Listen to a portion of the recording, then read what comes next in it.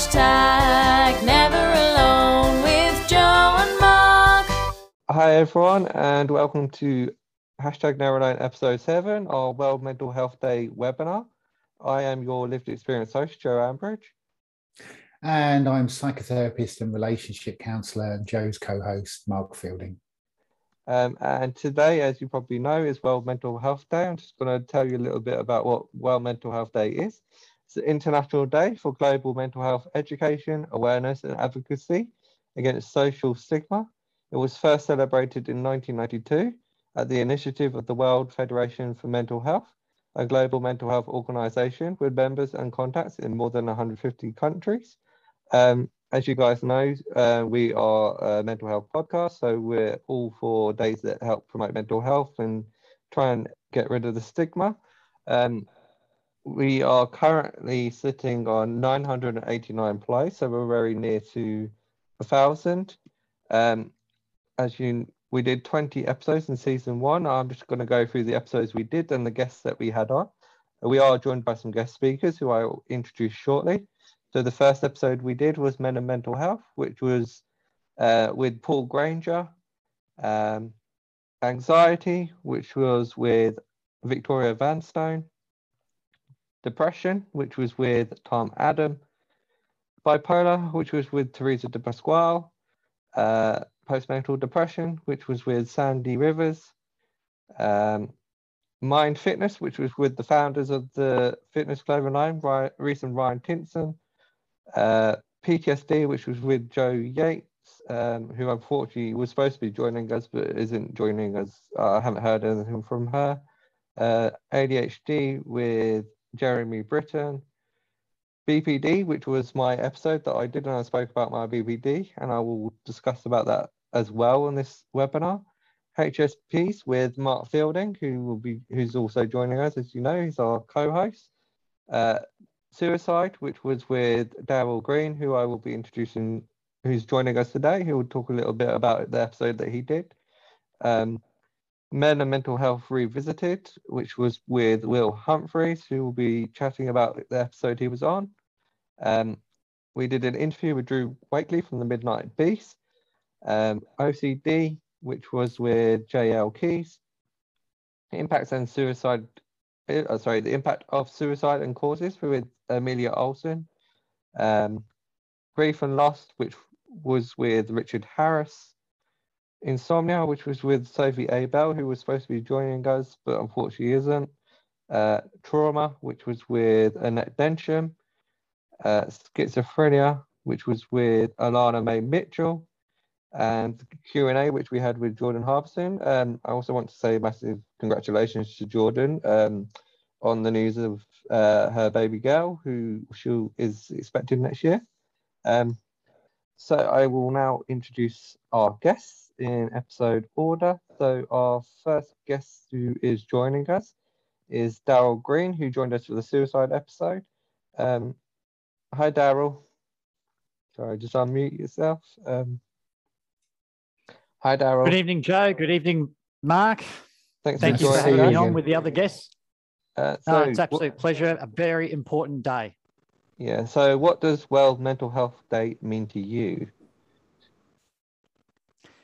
I think the number one thing I would say it is the destigmatization and letting people know it's okay not to be okay, and seeing more resources put into the area of mental health. And I think COVID-19 has brought that to the forefront for literally everyone on the planet.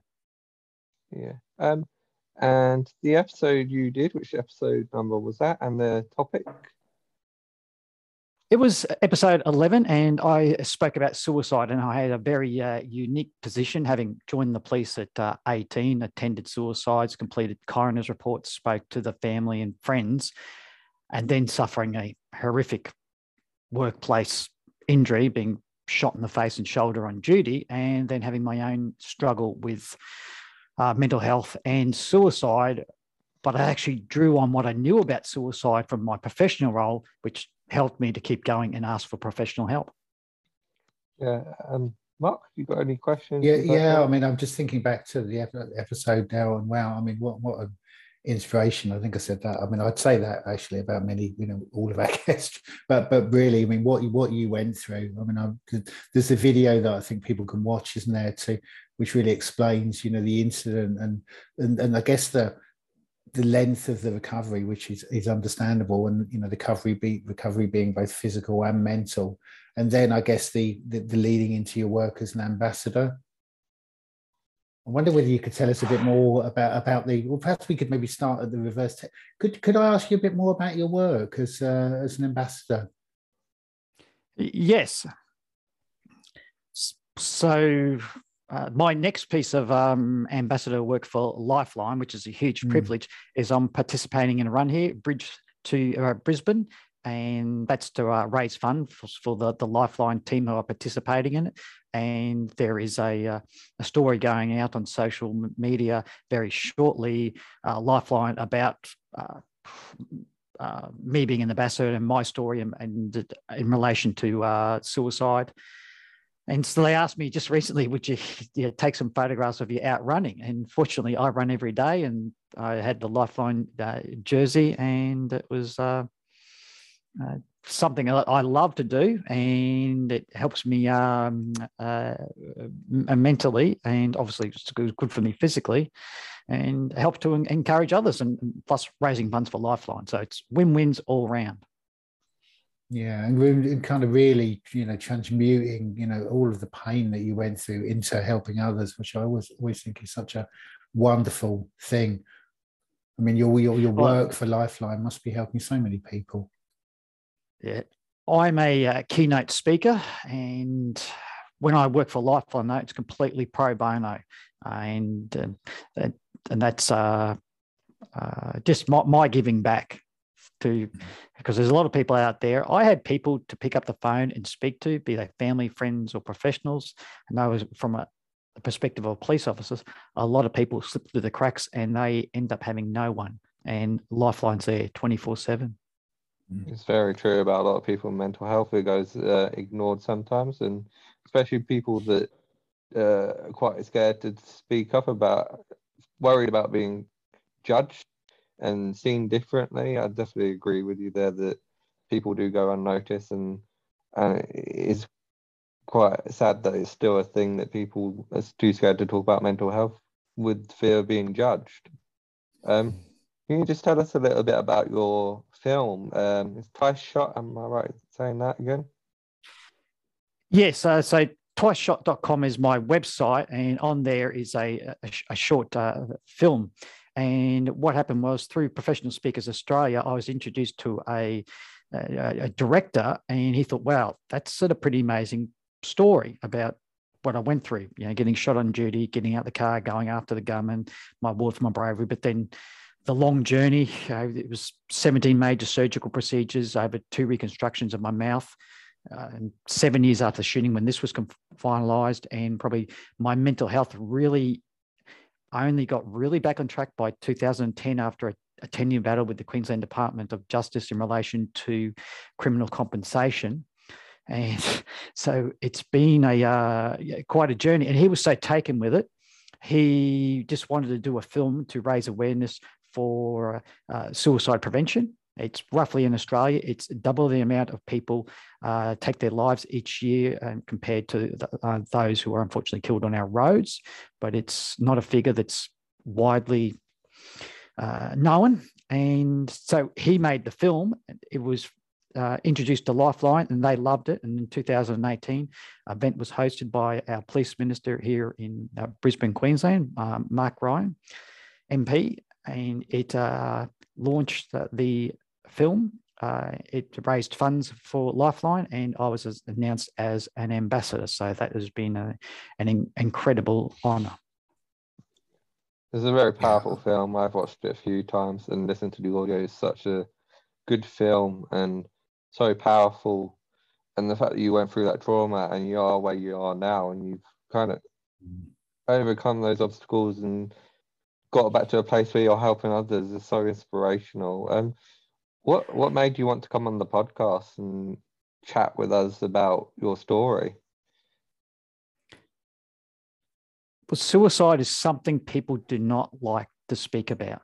And I know just from myself, nobody wanted to speak about the shooting. So it became the 800-pound gorilla in the room. So I was going through my second reconstruction. I'd taken up a new position at the police academy. I had a plate in my mouth. I had braces, and I was suffering physically and psychologically, and it was ignored. And it wasn't out of these people being, they was out being misinformed. They were worried they would say the wrong thing, so they didn't want to say anything at all.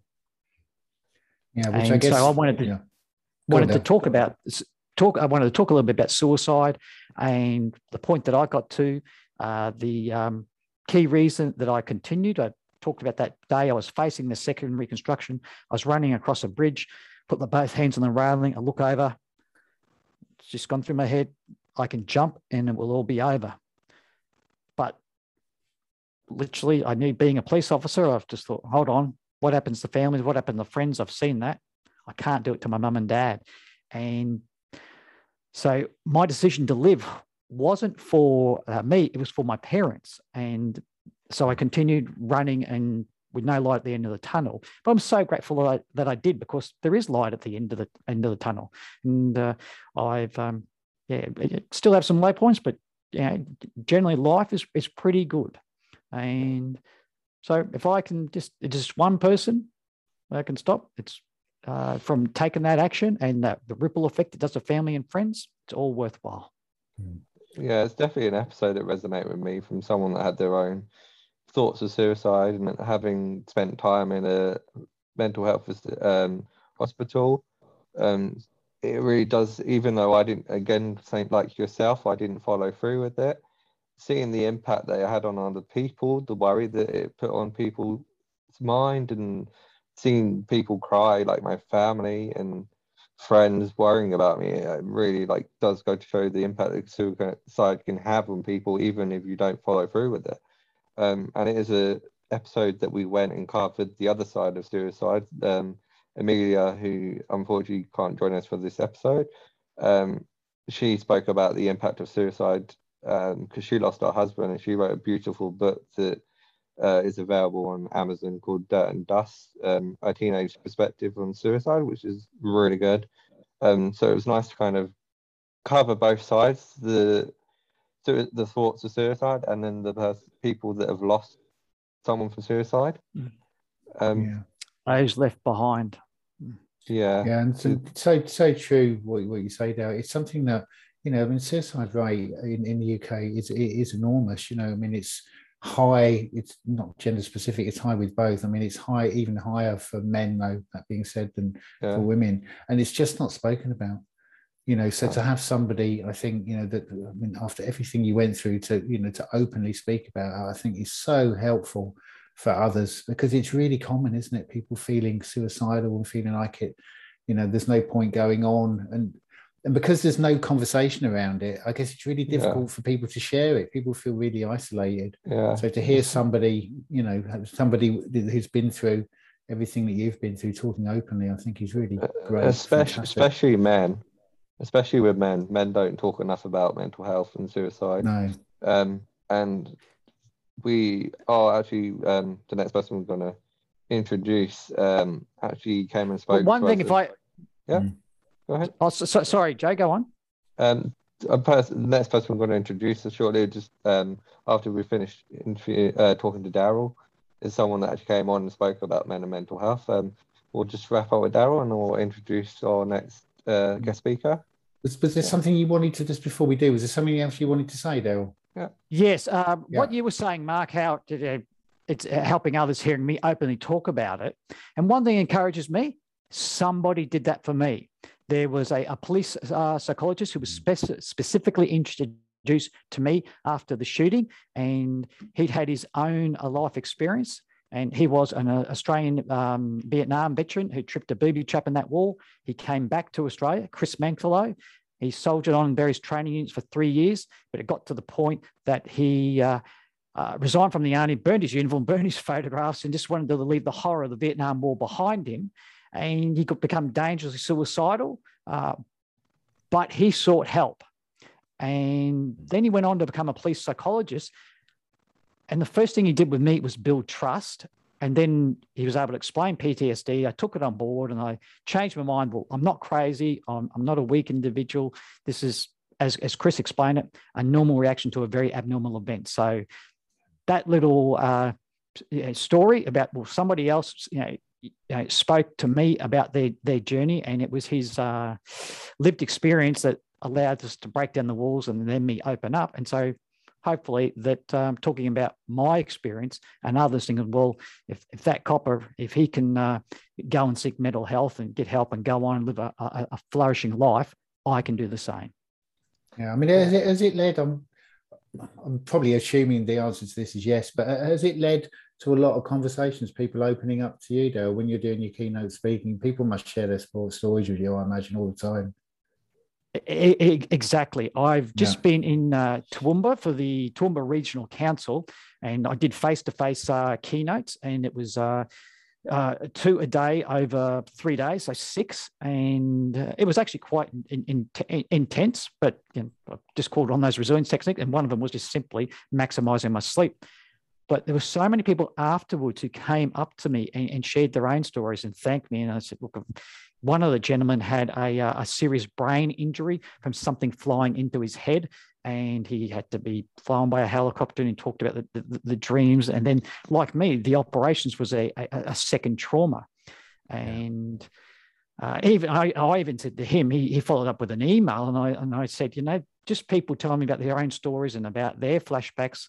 Again, all these years later, 21 years after shooting, reminds me that when I'm out running and a car drives over a pizza box, I jump out my skin and I have that hyperarousal. It's okay. That's just because of that experience, and that's just part of me now. I can calm down really quickly and go on. So you are absolutely correct that people come up, and then it's my turn to give them time to listen to them. The kind of whole paying it forward thing, it's really wonderful, isn't it? Yeah, and then just to, I know we need to move on, Joe, but just to go back to what you were saying, Joe, it's important for everyone to talk about mental health, of course, but men talking about mental health is more unusual, and I think it's really important that men get to share really things that are going on for them, to open up the wider conversations. Yeah, so I want to, on the topic of men and mental health, and people obviously did the film a few years ago called Anxious Me, and it's a project that spoke about anxiety awareness, and a few of us, myself and Will, who I'm going to introduce in a minute, spoke about our mental health and spoke about anxiety, and it's a project that's had people come and talk to myself and other people that are in the film about mental health, and I'd like to introduce our next guest speaker. Will, if you'd like to unmute yourself. Hi, Joe. Hi, Will. Thanks for joining us. So just you joined, well, actually, firstly, I want to ask what World Mental Health Day means to you. That's a good question. I think really it's about learning about yourself, learning about what others have been through. I think what Daryl said earlier about the destigmatization, I think that's really what it comes down to. I mean, just to give you guys an idea, I've started doing Sober October this month. So this entire month I haven't been drinking alcohol. And I mean, I did it for a number of things. I noticed slightly that I was drinking a bit more. When I was drinking a bit more, I was getting a little bit more out of control. And I think a lot of this was coming down to obviously my own mental health issues that I'd had in the past with anxiety. And as I'm sure you're aware, with alcohol, whilst I'm not saying that you shouldn't drink it, but if you want to drink it, it's your choice. I think it's well known that it does exacerbate mental health issues. So I've started doing obviously Sober October, and I have to say I'm learning from it. I'm learning actually. I didn't realize how much of an effect it could exacerbate obviously my own pre-existing mental health issues. And so I think really coming back to World Mental Health Day, that's what it means to me, is that it's just learning. You learn about yourself, you're doing new things, you're learning about others as well, because like I said, no story is the same. You don't know, like for example, with Daryl saying about getting shot, I didn't know about that, but obviously I've learned from that. I've learned what he's gone through. So yeah. Yeah, and you've joined us for 2 projects now. You've joined us for Anxious Me, and you joined us for the Men and Mental Health Revisited episode. you just talk about the episode that you did with us, and maybe talk a little bit about Anxious Me? Yeah, so I mean, overall, it was just as you said. It was just talking about this unfortunate belief that a lot of people have about boys don't cry, which is absolutely asinine. Boys do cry. I cry. And I believe every man here on this podcast has cried, maybe recently, maybe not so much. And I think it comes down to the fact that, unfortunately, I like macho, I like masculine things. I watch UFC, I watch boxing, I play rugby union, I'm into a lot of macho stuff. But guess what? I also have a sensitive side. And I think that's really what it's talking about. There's nothing wrong with talking about your sensitive side. There's a time and place for it. And you should know that you should be able to talk about it when you feel you need to talk about it. And people, some people may not want to listen. There's a lot of people out there, idiots, who don't want to listen to it. Well, that's their choice. But I think a lot of men need to know that there is someone to listen. I said, me, Joe, I live 12,000 miles away from where you are. If you had an issue, then you need to speak to me about. I'd be here for you. I mean, maybe something I haven't done too recently is that I've had some things where I need to speak about it to people, but I know that if I really need to speak to someone, I've got you, I've got other people, I've got my family. So I've got those people out there who I can speak to. There are people out there. And even if it is that you have no friends or family that you think you can't speak to about it, there are services out there who will listen to you. And they're not doing it for money. They're doing it because they volunteer. It's good. They're doing it because they care. They do it because they've been there before in the past. And I think that's the most important thing. And that's the reason why I did Anxious Me and I did World Mental Health Day. I do want to do these things because if there is anyone out there listening right now, I just want to refer to them that boys do cry. It's okay to cry. And that you are more than happy to tell me how you're feeling because I will listen and other people will listen. So that's really what it is. It's very, very beautifully put. I agree with what you say. We're kind of lucky that we have that friendship where we can talk openly about mental health without the fear of being judged. And quite a few of the people in our friendship group we can talk to about mental health without the fear of being judged, because it is a bigger issue nowadays, and more people are experiencing mental health disorders, and especially with COVID. So it's very it's hard to put it into words. It's a topic that needs to be discussed about more in today's world, especially amongst men, because it's not spoken about enough. And a lot of the statistics do point to men committed suicide more than females. And I'm not saying that's a general thing, but a lot of the statistics that I've read when I've done research for episodes, that men tend to commit suicide more than women because they have that fear of talking about their mental health. And one of the questions I want to ask is, what made you want to come on the podcast and share your story? I think, like as I said in the previous question, I wanted to tell my story because I know that there would be people out there who, whilst my mental health, like I said, I've never had issues with suicide or anything like that. So obviously you could argue that my stuff has not been as severe as others. It's still severe enough that it has affected my life. It has affected how I act. It's affected what I've done. I've lost friends because of my mental health episodes. And whilst it may just be anxiety or generalized anxiety disorder, it's still something where actually talking about it has helped a lot. And I wanted to go on this podcast because there are some people who may have moderate to not so severe symptoms, but it's still, that still isn't an option for them to keep quiet about it. You still should know that actually talking about it will still help. There is still things you can do, and that's a good thing. Yeah, I mean, what you were saying, Will, about kind of with this playing rugby and having that side and being into really kind of macho things, but also allowing your sensitive side out in the world. I mean, that's a great message for men. I mean, there's so much. I think it's maybe slightly breaking down now, but there's this whole toxic masculinity thing, isn't it? Men have got to be this, men have got to be that, men have got to be strong, men don't talk about their feelings. And I think because of that, I think men historically have felt a lot of shame really about opening up. But of course, men have mental health issues as well. Men have anxiety, men have depression, men have, everything. So it's really good, I think, that men are starting to open up and talk about it. It just normalizes it a bit, doesn't it? I think. Yeah. Mm.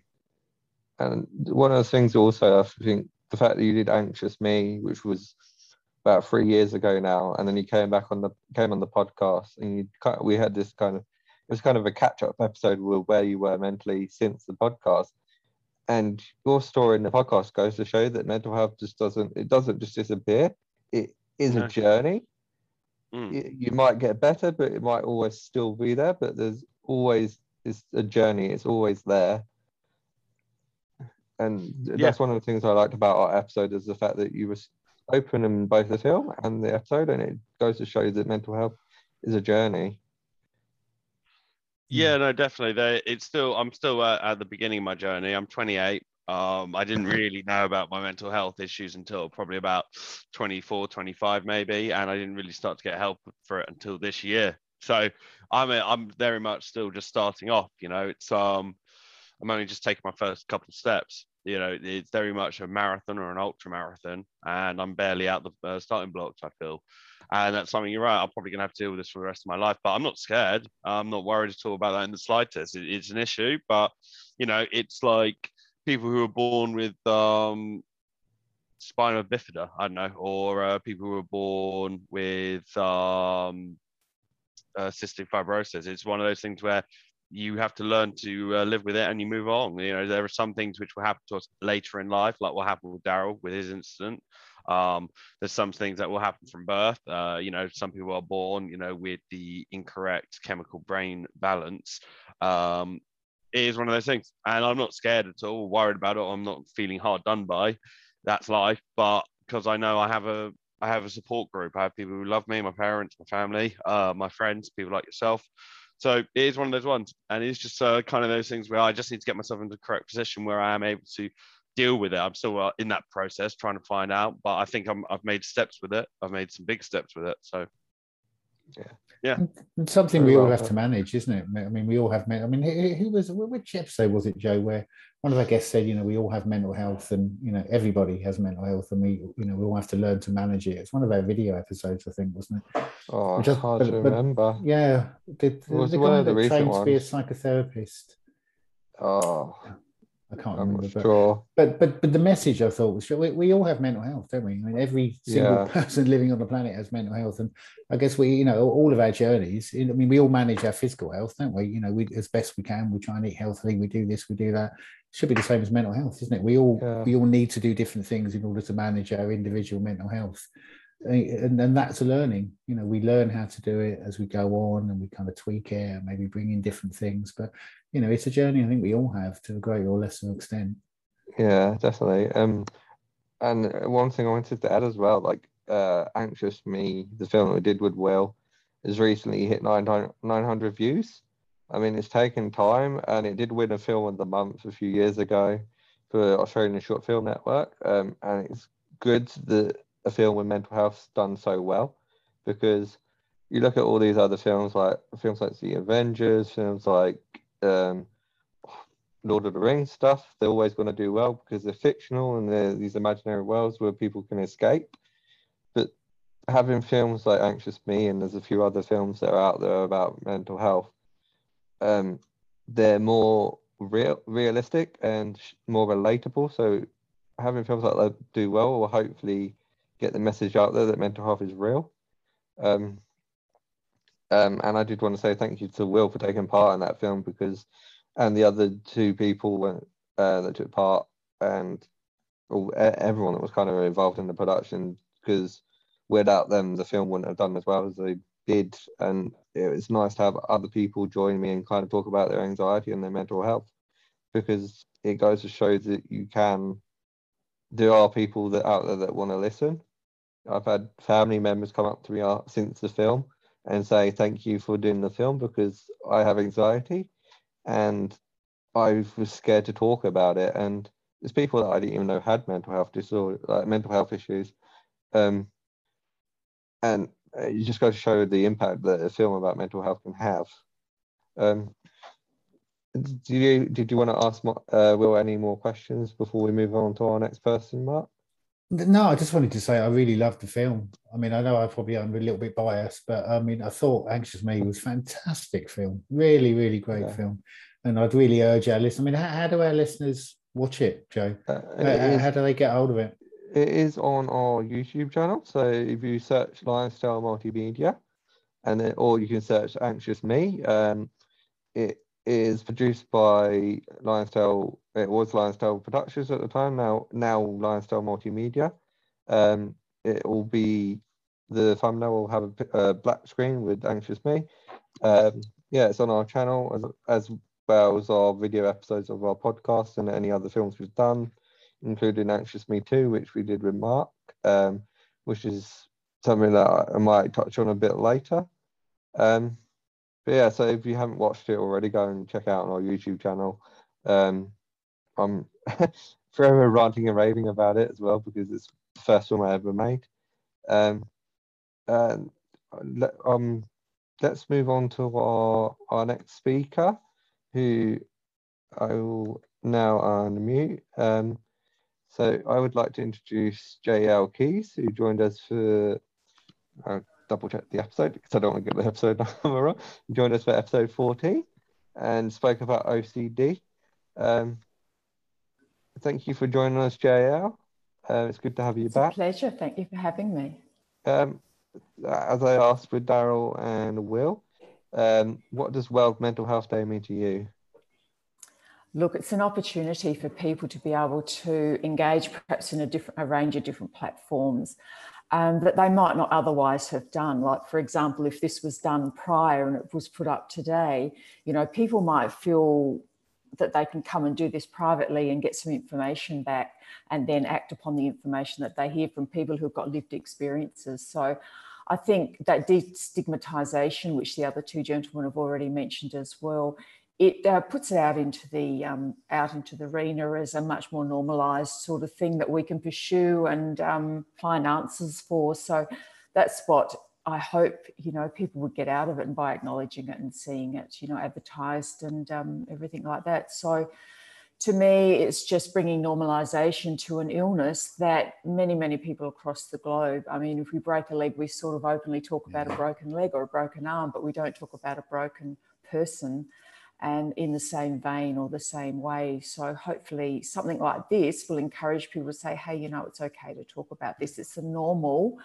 you know, it's event that happens in too many people's lives, and we need to talk about it so that we can open doors to healing and recovery and knowledge and understanding and learning, as the other two have also suggested as well. So that's my response to that one for you. Very beautifully put. And you joined us for the episode about OCD. You mentioned in the episode Yes, that you no longer suffer from it. Can you just tell us a little bit about the OCD when you had it and what you do now, as we asked the other two? Yeah. Well, with OCD was one of many mental, I mean, I started out with an eating disorder with anorexia nervosa. And as a result of that and not healing, a lot of other associated mental illnesses sort of joined me on my way before recovery came through my door. And OCD was one of them. This one joined me when I became pregnant with my first child.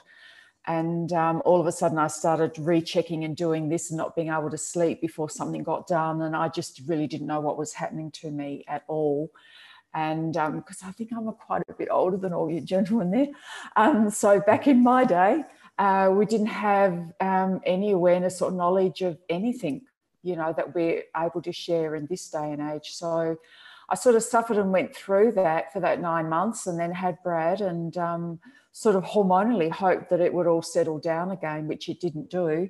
And it kept on going. And then I was pregnant with my second child, with my daughter, and it got worse and deepened to, you know, locking and refolding and smoothing down things and all of those, and rechecking in my head and all of the rest of the stuff that went with it. And that wasn't really given a name and a label until I lived in Melbourne, Victoria at the time, or a place called Little River on 10 acres. And we came back to Adelaide, and I went to Flinders Flinders Medical Centre here as an outpatient for eating disorders, actually. And that's when I was sharing with this person, look, I didn't used to do this, and now I'm doing all of this. And that's when that label came to me. I said, well, what's OCD? And So yeah, I went on like that probably for about 10 years or so, until one day it just came into my head. I was so tired of how I was living, and as anyone else suffering OCD, it's an exhausting thing, like suicide, depression, anxiety. All of them are absolutely exhausting.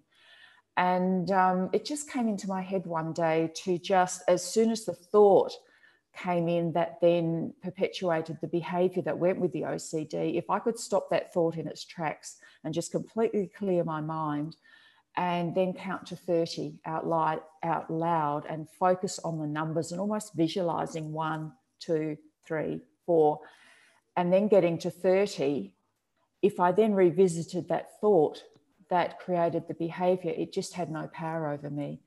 And the first time, and I don't know why, it was just something that came to me, and so I followed it through. And when it didn't happen, I went, that's a bit cool. Yay. And it still probably took, a few more months to actually nail it and completely get rid of it. But having had that first successful experience, I went, hey, there's something in this. And so I kept doing it. And every time I wanted to refold the towels, I would stop, count to 30, and it didn't happen. And then I also added it by adding already pre-prepared activities, I suppose. When I felt that OCD coming over, if I immediately, back here in Adelaide, we lived on 2 acres. So if I shot out the back door straight away and started walking around my 2 acres or whatever, or down the street, and just really focused on that word called mindfulness, really focused on my garden, or, distracted myself with something else, when I came back to the cupboard, I didn't have to refold those towels. So there are a couple of things that I just sort of created from nowhere, really, that eventually gave me my power back in terms of OCD, and eventually it left me. And, I know Darren was talking about suicide, and I just can't imagine what I've been through, and a lot of people do, and they just should take their hat off to me, if I can say that on this platform, because it sounds a bit big-headed. But when I listen to your story, Darren, I think, far out, I'm about to have 2 lots of reconstruction for cancer being cut out my face. I'm just hiding it here at the moment. And I'm thinking, how did you go through the number that you did? And your face would have been a lot worse than what mine is. So hat off to you for enduring that and going through all of that. But I do understand suicidal depression, because I lined the tablets up and I wanted to leave, and because it got that bad as well. But I gradually brought the ideology that I had with OCD into that one, and into anxiety, and I had chronic fatigue, and I had, migraines and all of those things as well. And gradually with suicidal depression, the way I got out of that one, I used to go to bed fine and get up at about 2 and be in the depths and just want to cut my head off. And I'd go outside and pace around the backyard, and, eventually come back to bed, get back to sleep, and it'll be completely gone in the morning. And then eventually I thought, you know what, I'm going to turn this around. So I'd go out back and I'd say, right, you're here with me again. What message do you want to give me? Suicidal, and I would make up and have these conversations with suicidal depression and say, what do you want me to learn? What are you telling me about me? What did I endure as a child growing up, or whatever? What are you related to in my life? And gradually the answers came, and I had a great psychologist who practiced that way, or that line of thinking. And so I adopted in that arena as well. And eventually suicidal depression left me as well. So that's probably a long answer to your question. But with OCD, I saw that advertised, when you advertise for somebody to come on, and I thought, gosh, that's one aspect of me that I haven't actually opened up and talked about. And a lot of people, when I said, look, I've just been on this great podcast, I talked about, why'd you talk about OCD? Didn't you just have an eating disorder? No, I had all these other things as well. And a lot of people aren't aware of that. So for me, it was a wonderful opportunity to share my experience and my story, but hopefully give people an idea of how they might be able to combat it in a similar way that I did. So it was great that I was accepted and got the opportunity to do that. So thank you very much. Yeah, you're welcome. Thank you for joining us. I'm sure a lot of people found the episode beneficial and relatable. And it does go to show, like, as you mentioned, there are things that people might not know about you. Myself, like, I've had anxiety and depression for years, and only recently got diagnosed with borderline personality disorder. So it does go to show there are things that people might not know about you. You might not know that you've got yourself. I wanted to ask why, what made you want to come on the podcast? For that reason, to be able to have the opportunity to share. And I think mental health is so misunderstood as well. And I think that's one of the reasons we don't talk about it, because it is so misunderstood. And for too long, for far too long, it's been, oh, just pull yourself together, you'll be fine. But until you experience it yourself, and you realize how real it is, no one can appreciate it. You know, people who've never experienced this cannot appreciate the debilitation that it creates in your life. So, and I have done a lot of podcasts, you know, around the globe, but mainly on eating disorders. But as I said previously, with OCD, I went, that's another area that I would like to be able to weave my way into and offer some hope and some support, particularly if people have been battling with it for a number of years and they still can't get on top of it. There might just be something that I've said, they go, hey, I haven't thought of it or looked at it that way.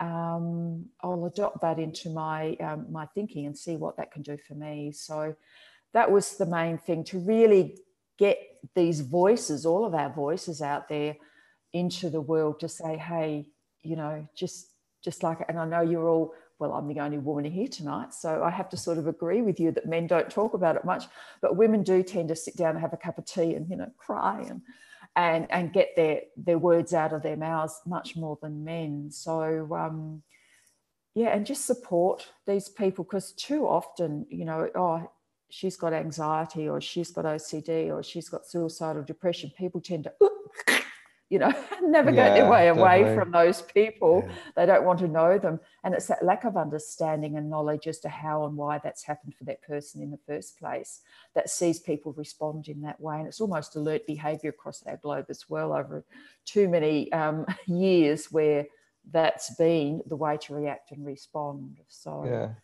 It's yeah, good. I mean, that good. Yeah. Sorry, Jay. Yeah, it's good to have you on as well, to kind of have that female perspective about mental health, because we've spoken a lot about men and mental health and how men don't talk about it. So it's nice to kind of have that female perspective to say that females sort of more openly talk about their issues and these sort of topics than men do.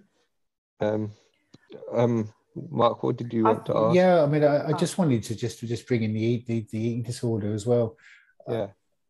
Because this is so, you know, OCD is really OCD is so common. People really struggle with it, and it's absolutely exhausting for people. But likewise, eating disorders are incredibly common, you know, and these again are not gender specific. I mean, yeah, I mean, there's so much pressure on women in society, and so a lot of women have eating disorders, but increasingly I think men are starting to develop eating disorders, or certainly be more open about eating disorders.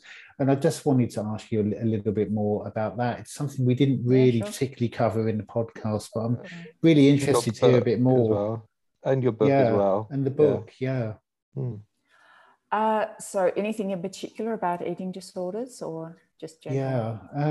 Well, just anything you think would help our listeners, really, to be honest. Your experience, and probably talk about your experience, and maybe just a little bit about what the book is about that you've written. Yeah, okay.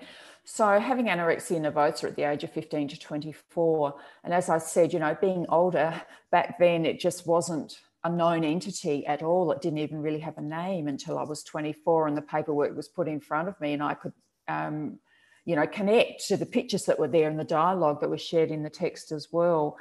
And I think with eating disorders, you know, it is one of the ones that, you know, we talk about suicide, but in terms of eating disorders, that has a high suicide, you know, a statistic attached to it.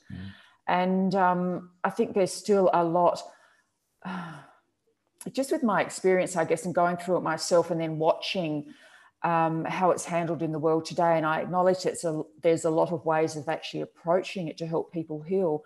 But I think with any of these, one of the big things that I would like to encourage people that have mental issues of any nature or any sort is, when you are doing your research, you know, who can I connect with? Who can I source to help myself? If you can find someone that's had the lived experience, that just makes it so much easier. I know with clients that I have, and at the moment I've set up a 10-week, and I know it will go longer than that, a 10-week Zoom for people with eating disorders to educate, you know, the why of it. Why did they Why has this come into my life? You know, why am I experiencing this? And these are the questions that I wasn't asked. It was just put on weight and you'll be fine. Well, I put on the weight and I wasn't fine.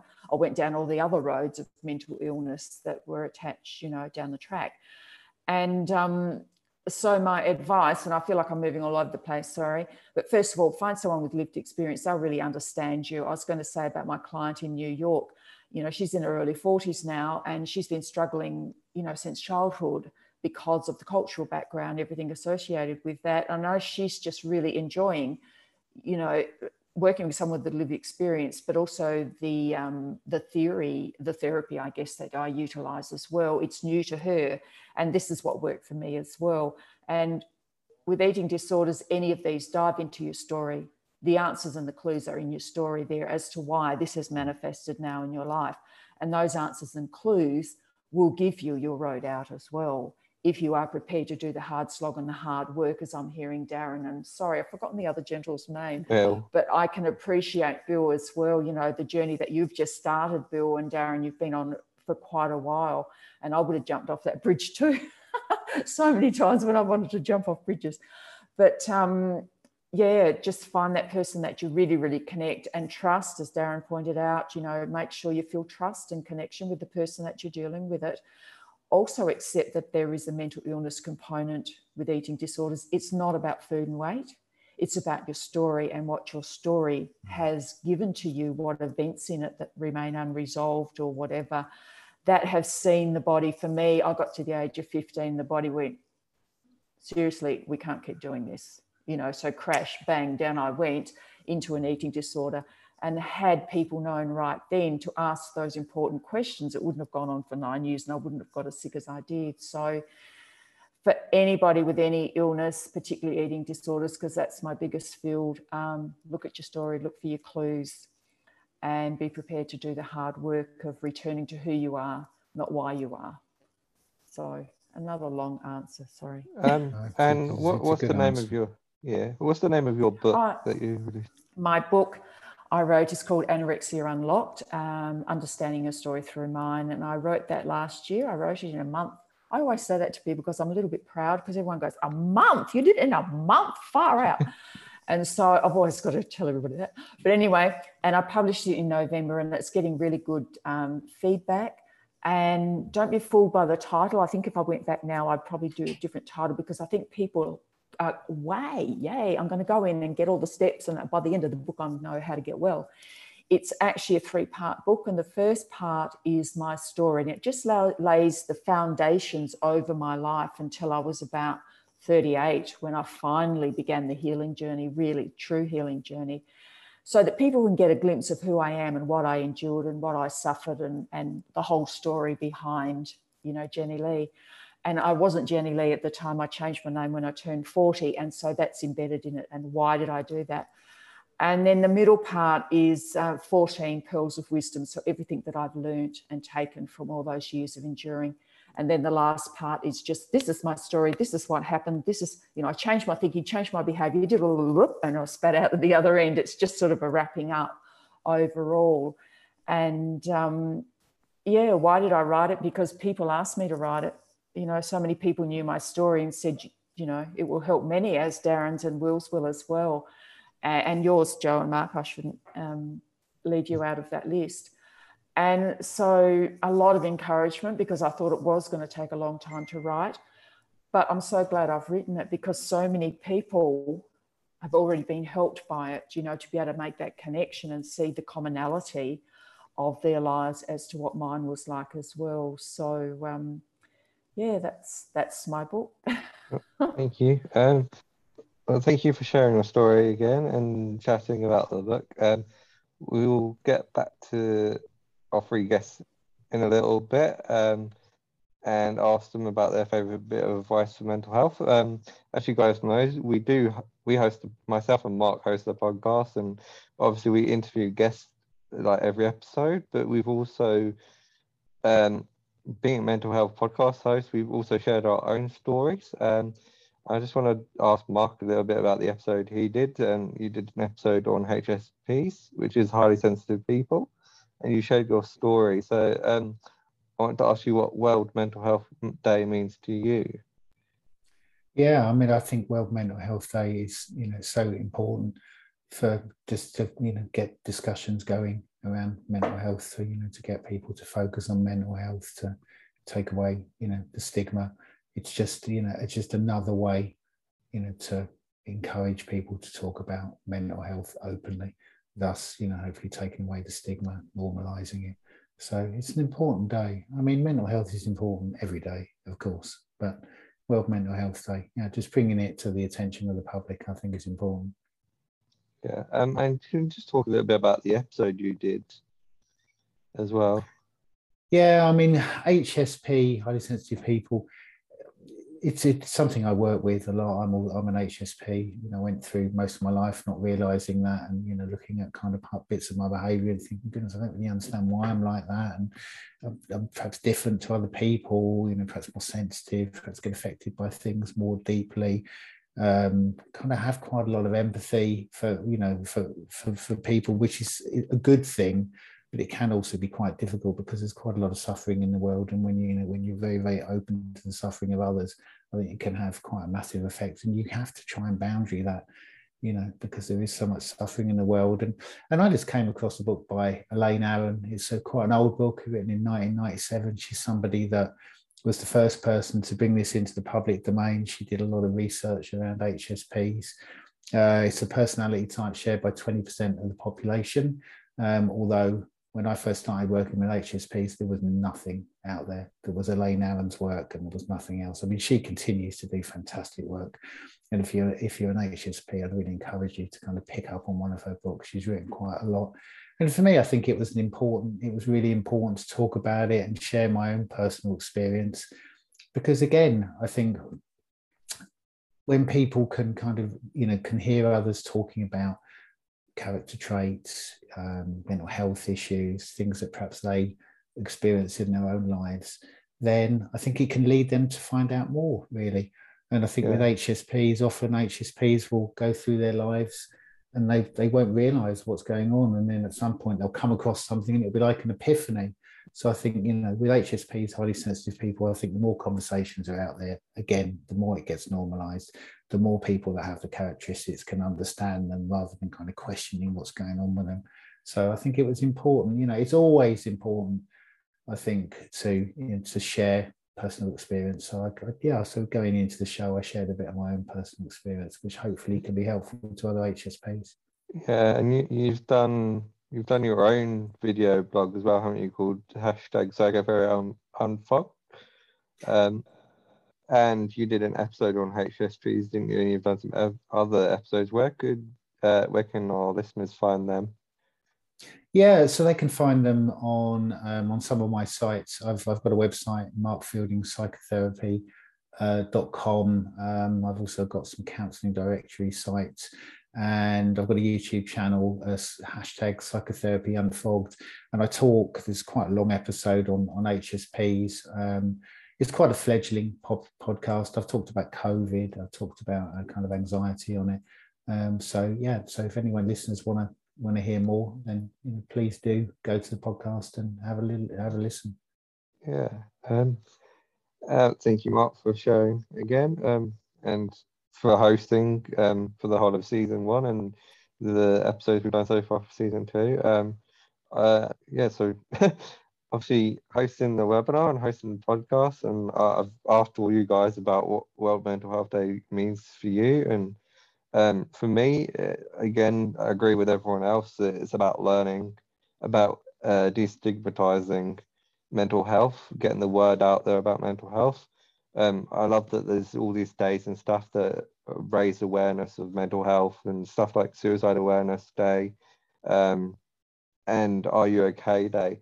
And it kind of, in a way it's good and in a way it's bad. I feel like it shouldn't just be a day that there needs to be a day to do these sort of things. I think it should be every day there should be awareness of mental health. And myself, I did an episode on borderline personality disorder, which was a recently diagnosed mental health disorder that I was diagnosed with in the last 3 years. And it came as a surprise, but at the same time came as no shock to me that I had borderline personality disorder. A lot of it made sense. Some of the symptoms or some of the signs of it were quite similar to, because I was diagnosed with dyspraxia as a young child, which is motor growth skills and emotional stuff. Some of it I thought was related to that when I was having these mood swings that were going from 0 to 100. So being diagnosed with borderline personality disorder, it was nice to share my story on an episode. And also, because we tried to do the episode when we did the video podcast, and a lot of the people when I did the shout out were mistaking it for bipolar disorder, which is something that a lot of people know about. So borderline personality disorder is not something a lot of people talk about, and we didn't have much response when I applied for did a shout out for guests. So I thought I'd use it as an opportunity to share my story. And as for the podcast, I really want there to be a platform for people to have something to relate to, something that will encourage them to talk about their mental health. And we've had so many amazing guests on in the whole of season 1, and even with season 2 now. And I really want to use this as an opportunity to thank the guests for coming on and enabling us to do these podcast episodes, and having shared your story with everyone. I'm glad that's out there now for people to relate to, and hopefully encourages other people to share their stories. We have a lot of exciting things lined up, planning. I'll keep it quiet for now, but we have a lot of exciting things coming your way, for our listeners and people that haven't listened to the podcast already. Please do go and listen to it. We're nearly at 1,000 plays, which is something that we probably never dreamed of when we first started the podcast. And I want to wrap up this webinar by going to each of our speakers and asking their favorite bit of advice. So I'll start with Mark. Mark, what's your favorite bit of advice for people with mental health, or in relation to your topic that you discussed on your episode? Yeah, particularly in relation to HSPs, Joe.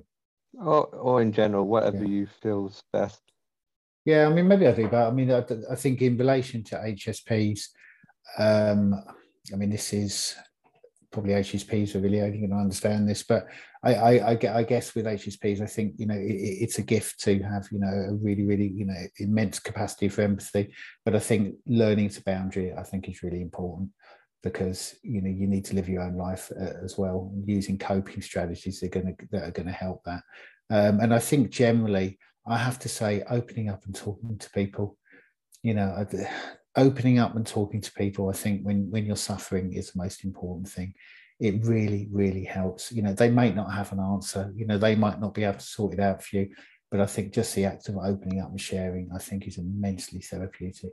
So that's what I would say. Yeah. And Daryl, your favorite bit of advice in relation to mental health and suicide? Don't ignore the 800-pound gorilla in the room. If you're worried about somebody, just ask them openly, are you thinking about ending your life? And if they say yes, just stay with them and then contact a mental health professional. And you can change the course of that person's life. People worry, what do I do if they say yes? And that's happened to me. And just stay with them. I'm not a psychologist. I'm not a psychiatrist. And I said, do you mind if I reach out and do a mental health service for you? Or do you happy for me to accompany you to your local GP? And that is, I think, going to help a lot of people, because they're worried. What happens if they say yes? Well, it's not on you. You just stay with them and guide them to the source of help. Yeah. Thank you. That's very beautiful. And Will, you unmute yourself. Your favorite bit of advice for mental health? My advice would be to the people who obviously deal with mental health or who are suffering from it.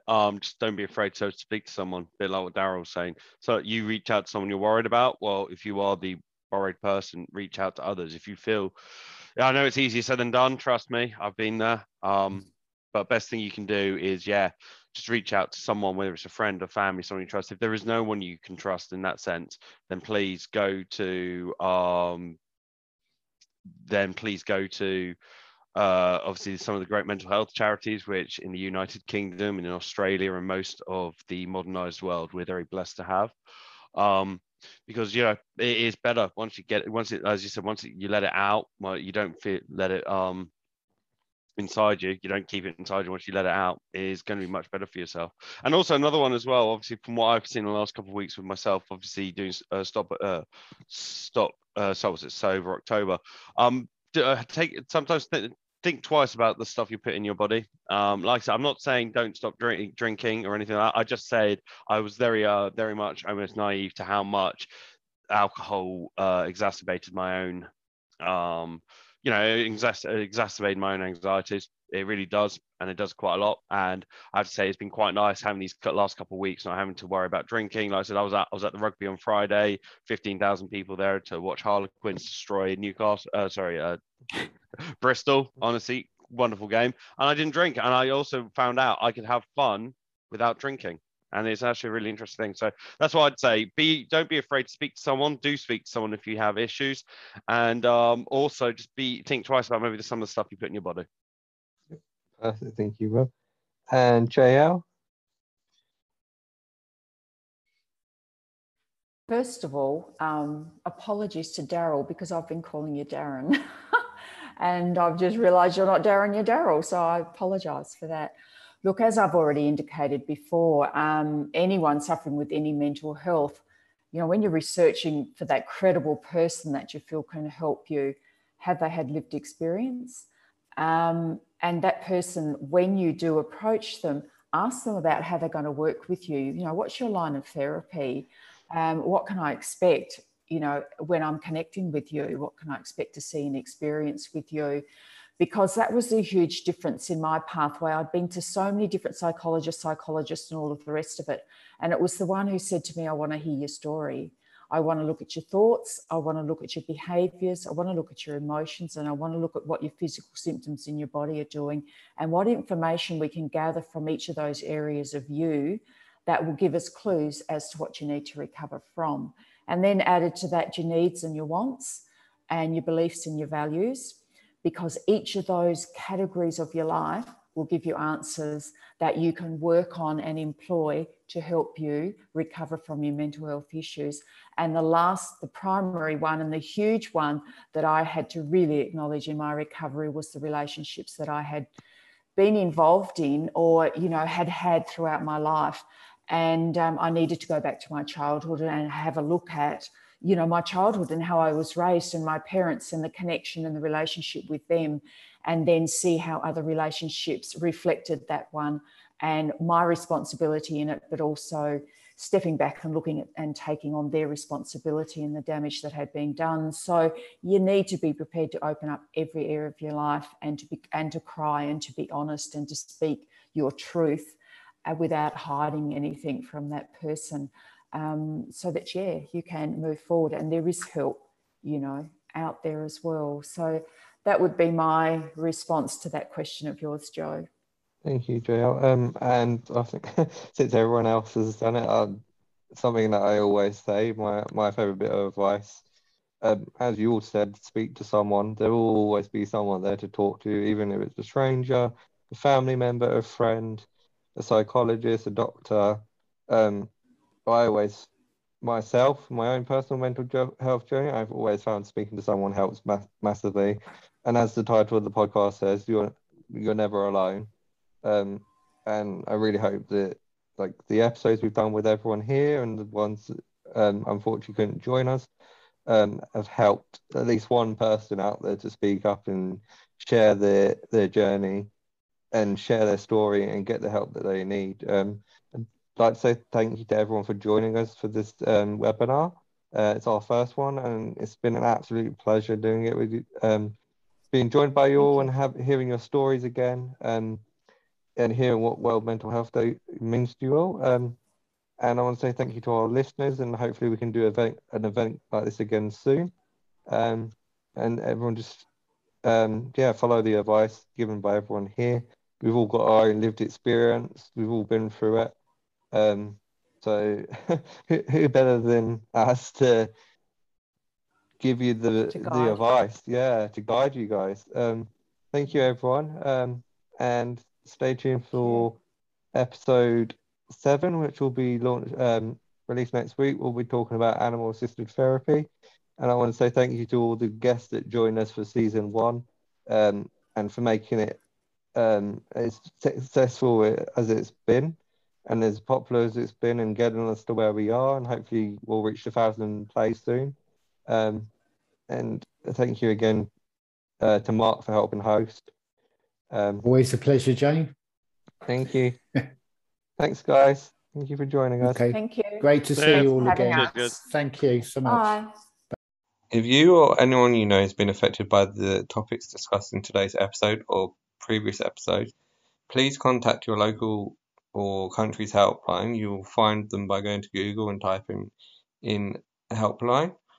They have Samaritan's Suicide Helpline, but remember that you're not alone, as the title of the podcast says.